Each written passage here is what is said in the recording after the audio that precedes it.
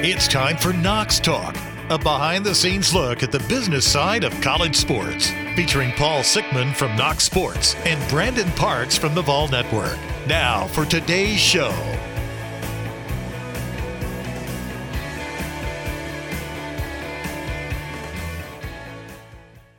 Welcome to another season of Knox Talk. Today is Wednesday, the 20th of October, and we are proud today to be starting our third season. I am indeed Paul, and my co-host, as always, from Rocky Top and the Vol Network is Brandon Parks. Hello, Mr. Parks. 3 years, and they said it wouldn't last, but here we are, or 3 seasons, I should say. They said it wouldn't last. How are things down in Florida? All is good, I can tell you, up here on Rocky Top. I'm sure they are. I just, I wanted to make sure that if this podcast goes sideways at all, that you're not going to throw anything at me. That is not exactly the week to be talking about throwing objects, as we had an entertaining weekend for 59 minutes at Neyland Stadium, and then we came up a yard short, and I think everybody knows what happens from there. I guess you could say it's the rest of the story.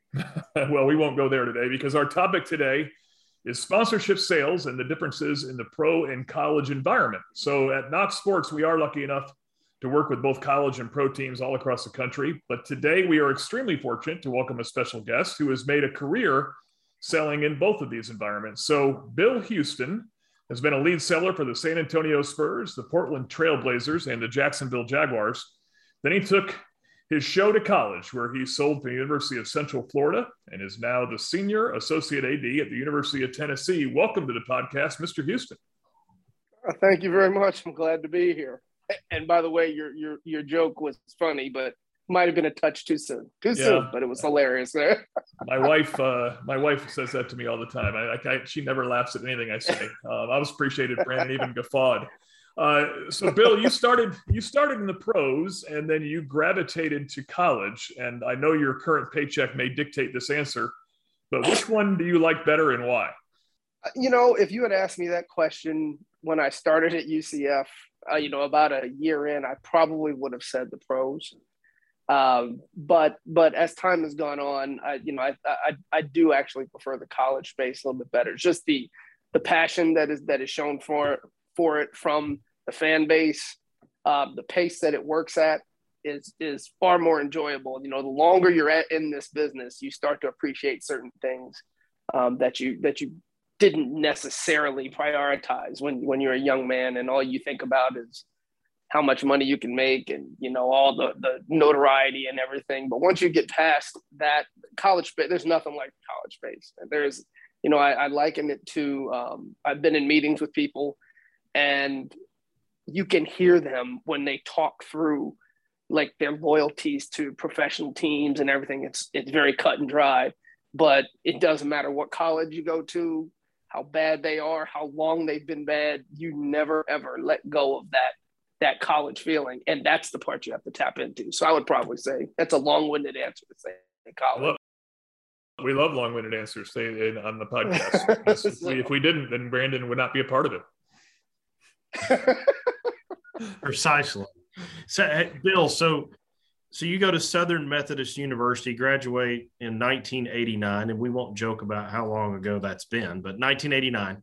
And your first experiences in sports marketing specifically really are all professional based. Was it a goal of yours to go professional? Is that where your head was at upon graduation, or were you just trying to find the first opportunity? Because you certainly did go pro for an extended period of time. Actually, ironically, when I got the job with the Spurs, I was in sports. When I graduated college, I just wanted to be in sports. It was the only thing that I ever really loved growing up. So I was actually a production assistant at ESPN. So I was doing highlights and things like that, and writing the little scripts for you hand them to the talent, and then they, go and do what they do. And what you see at the end, the end result is what you see on SportsCenter. But when a chance to go and work for the Spurs came along, even though I was from New York, I loved Texas, and there was an opportunity to be in sales for the San Antonio Spurs. And to be quite frank, they could have told me, hey, we want you to come and do PR, or what. I would have done anything. but it was an opportunity. Sales was kind of something I guess I was naturally inclined to do anyway. So it just worked out from there.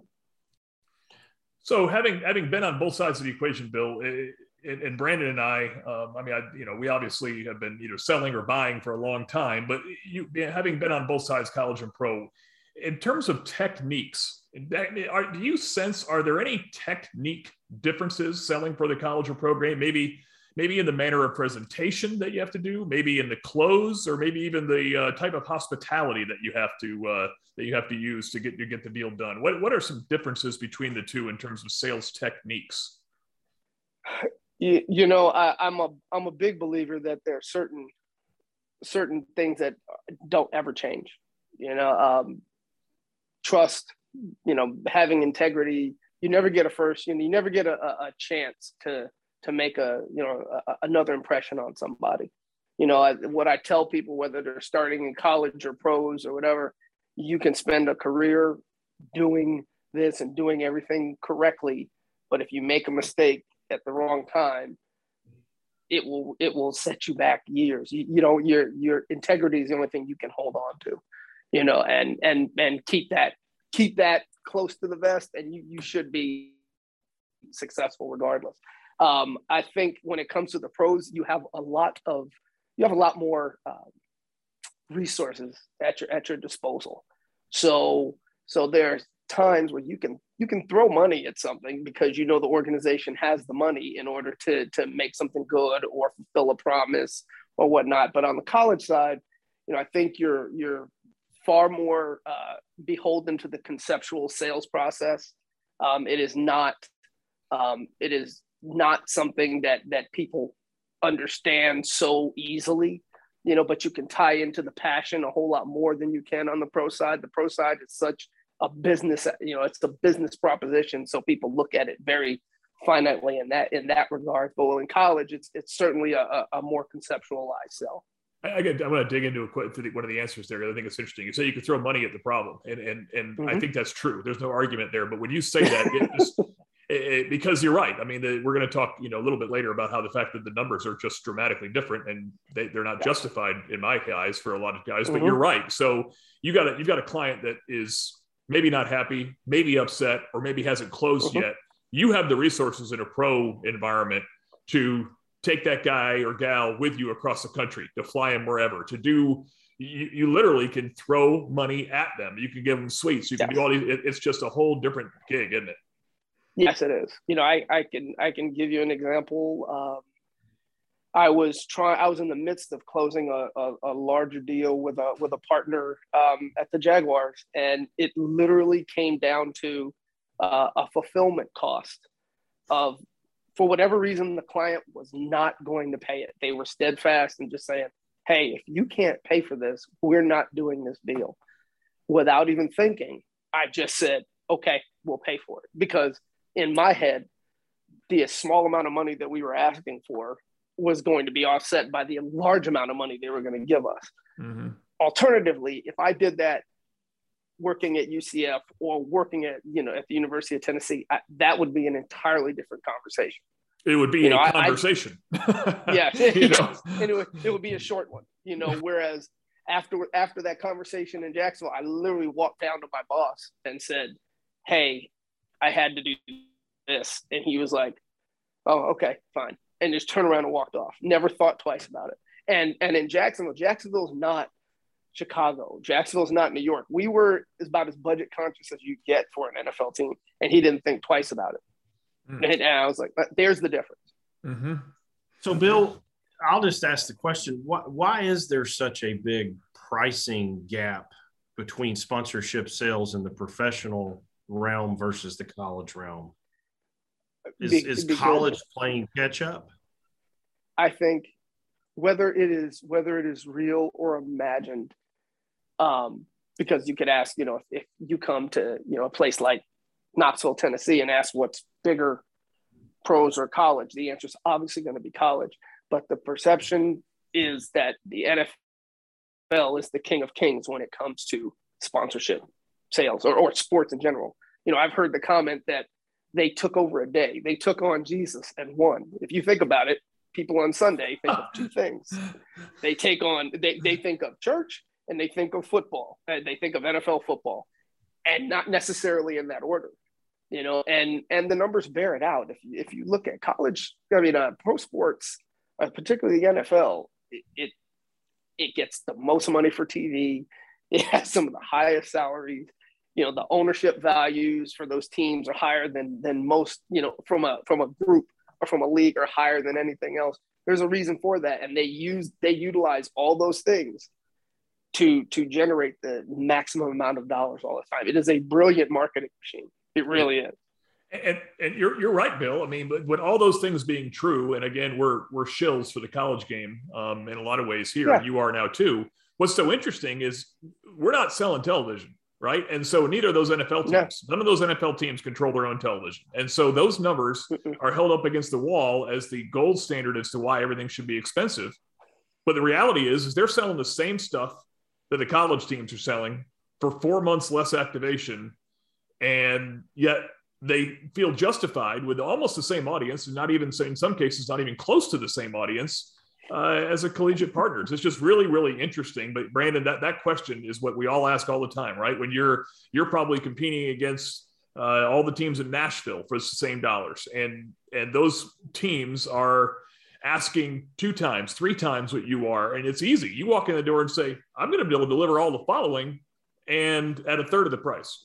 I was just going to ask the question: are there, having sold both with the Jacksonville Jaguars and then had UCF and now Tennessee, are there glaring sponsorship opportunities that you had access to at Jacksonville versus what you potentially have access to sell and include in packages both at UCF and Tennessee? Are there asset differences, or is the majority of the inventory the same kinds of inventory across both? No, for the majority, it's the assets are pretty much the same. And in reality, one of the huge benefits that college has over the pros is that you have multiple sports to get you throughout the year, whereas, as Paul said, it's a shorter window, a shorter implementation window on the NFL side. I think the larger difference is that the NFL will tend to move quicker on certain categories and things of that nature than universities in the college space will, simply because you're dealing with student athletes and younger people, and you have a larger, you have that consideration. And then, the reality is the university structure around the country typically isn't the most quick moving, in decisions when it comes to things like that. But that's the biggest advantage, is that it can move faster. And of the major sports, if you really look at it, the NFL probably moves slower than Major League Baseball and NFL and the NBA when it comes to various categories, but it's still faster than the college space.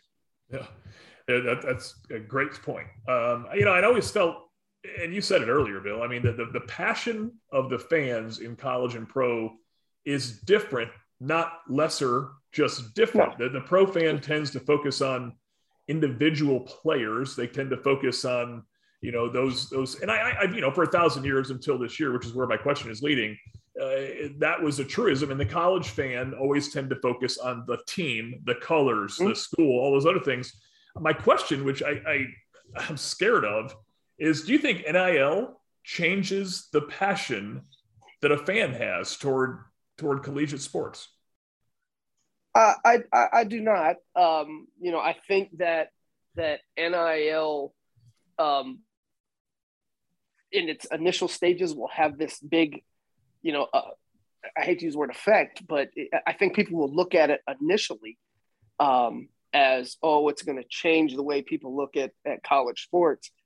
I don't. I think what college student athletes are going to figure out, what colleges are going to figure out, is pretty much what NFL people or professional sports people figure out, is that NIL is a terrific thing. And to get into whether or not, it's right for college sports or not, I'm not smart enough to get into all the all the details, but it's going to affect, on a large scale, a very small percentage of student athletes.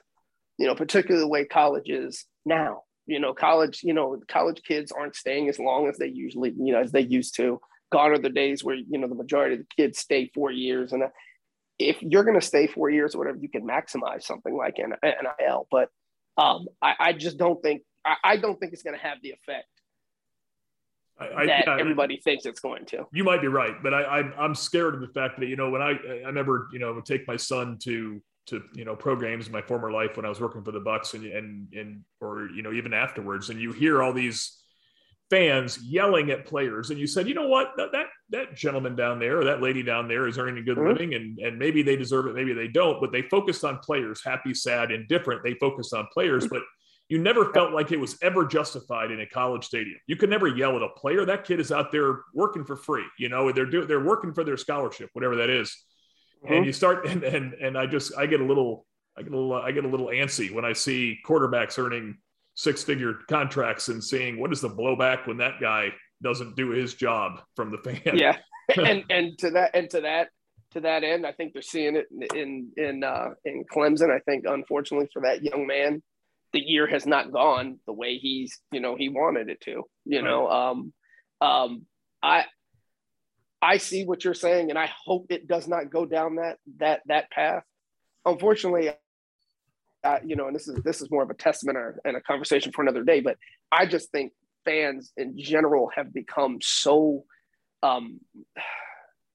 free with their willingness to express their frustrations on the other team or their own team or an individual or however you want to say it, that it's more of an overall concern for how we are approaching athletes, be it professional or student athletes, on a personal level.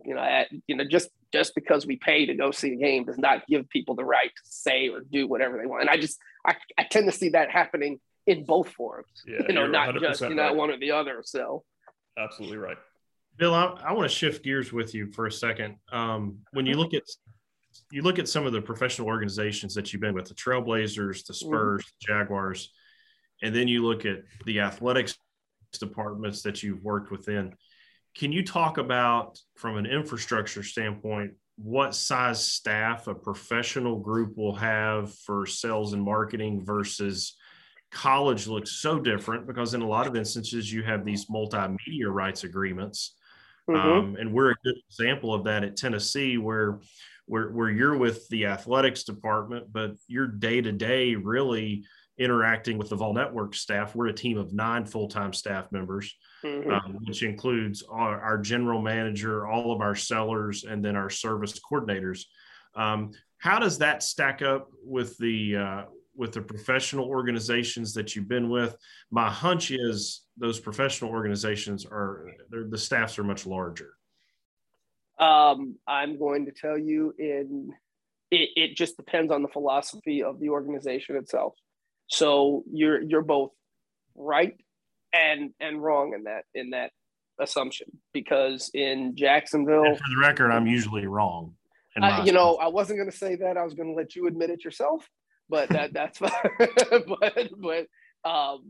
But the reality is, it just depends on the market and the philosophy of the organization. Because in Jacksonville, there were 5 of us. Right. In Portland, Oregon, there were 13, 14 of us. With the Spurs, it was 2 sponsorship salespeople for the entire thing and 1 service person. Wow. So at UCF there were there were 2 salespeople, 2 service people. So it just depends. It's a very some people believe in getting as many people in so you can cover as much of the market as you possibly can. Others look at it as, they're going to look at economy of scale and say, okay, our market is only so big, we can cover this much and be more economical in our approach and still reach the majority of the masses. Well, and I think, Brandon, just because, I have to co-host with you again next week, I will say you're mostly right. My experience around the country is that these staffs are somewhat ridiculous in how big they are in most cases. Bill, you've cited a lot of examples where you came where they were somewhat smaller, but I as a buyer, I get frustrated with the pro model. I say the pro model where you deal with someone incredibly competent. You deal with a Bill Houston, you get a deal done with Bill Houston, and then you get dumped on a 23-year-old junior chipmunk that has just been hired to execute this, multi-million-dollar partnership. And then you don't talk to that seller again for 3 more years until the deal is up. And it's very frustrating, the pro model, I will say, where they have lots and lots and lots of people. They have a social media staff. They have a execution staff. They have a hospitality staff. And they have the bottom line is, I just want one person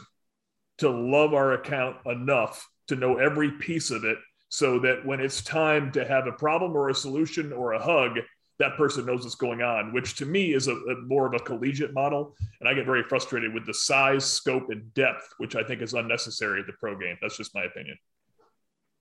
And Paul, I will tell you, I agree with you. Like I said, as Brandon has pointed out, I have been around for a while, and to watch the change in that philosophy is one of the things that I deem is kind of unfortunate.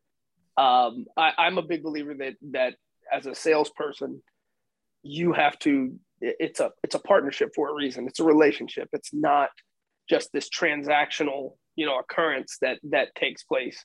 And the reason you have those relationships is for situations where, it's not an optimal, time in either that company or your organization's, history. And it's those partnerships and relationships that you have that will get you through those.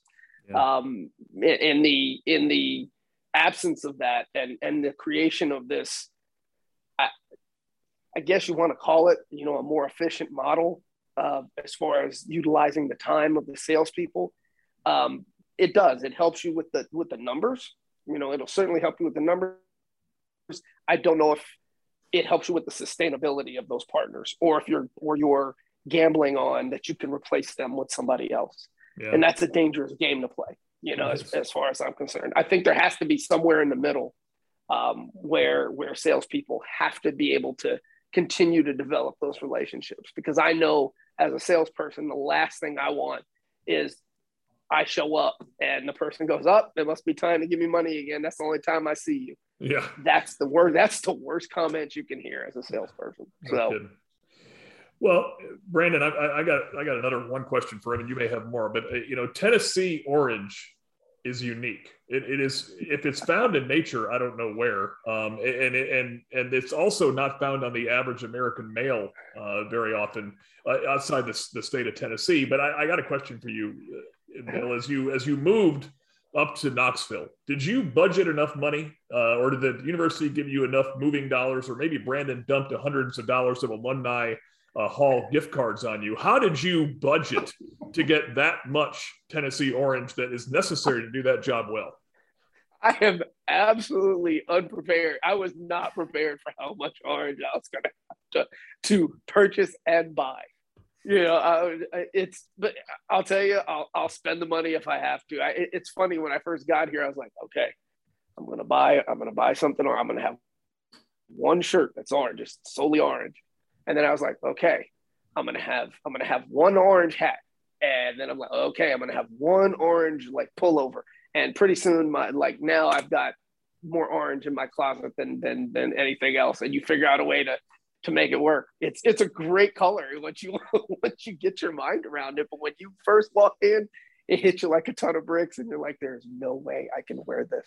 I'm going to look like a road cone. But no, it's been terrific. It's great. I love it. Paul, let me ask one question. Bill, so you've been here, gosh, has it been 7-8 months now? 6 months. 6 months. Okay. Yeah. What surprised you the most about the University of Tennessee? Oh, easily the passion of these fans.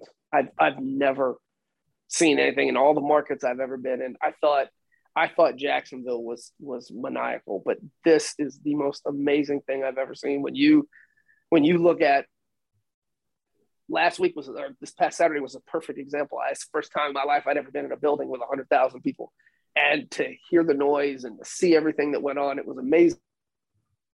But it's just the passion of these fans in general. When you understand that they had the area code changed to spell Vol, that says it all, for me. And I get that question all the time.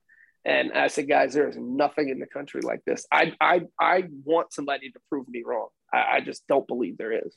One thing to Bill's point about the passion of the Tennessee fan base, we did have a challenging weekend last weekend, but it lasted for 1 minute of the game time. So 59 minutes of our Neyland Stadium experience, I will tell you, was absolutely extraordinary. And what Bill and specifically Alicia Longworth in the UT Marketing and External Office, what everyone accomplished on Saturday with the light show that we debuted and the atmosphere that was created. I can tell you, as a lifelong Tennessee fan and as someone who has attended many, many games at Neyland, that atmosphere was really, really hard to beat. And I hope for our listeners out there, take a look at some of the incredible things that the University of Tennessee accomplished during that Ole Miss game versus the final minute, where we had 200 of our fans who decided to try to ruin the moment for the over 100,000 that were in the stadium. So it was a special day on campus. It was a special experience for our fan base and our team. And I hope we don't lose sight of what was accomplished this past Saturday. It was awesome to watch on television, Brandon. I couldn't be there, obviously, but to see the pregame that they showed some highlights from that, and you could hear it, you could feel it, everything about the game. It's just fun. It's what makes college sports awesome. And so, noted and thank you. But we are going to have to wrap up. But I wanted to thank Bill for being an unbelievable guest. We appreciate it, Bill. Welcome to Tennessee. We appreciate you for who you are and for spending time with us. So, on behalf of Brandon Parks, Bill Houston, I am Paul Sickman with Knox Sports, and we thank you for listening to another edition of Knox Talk. See you next time.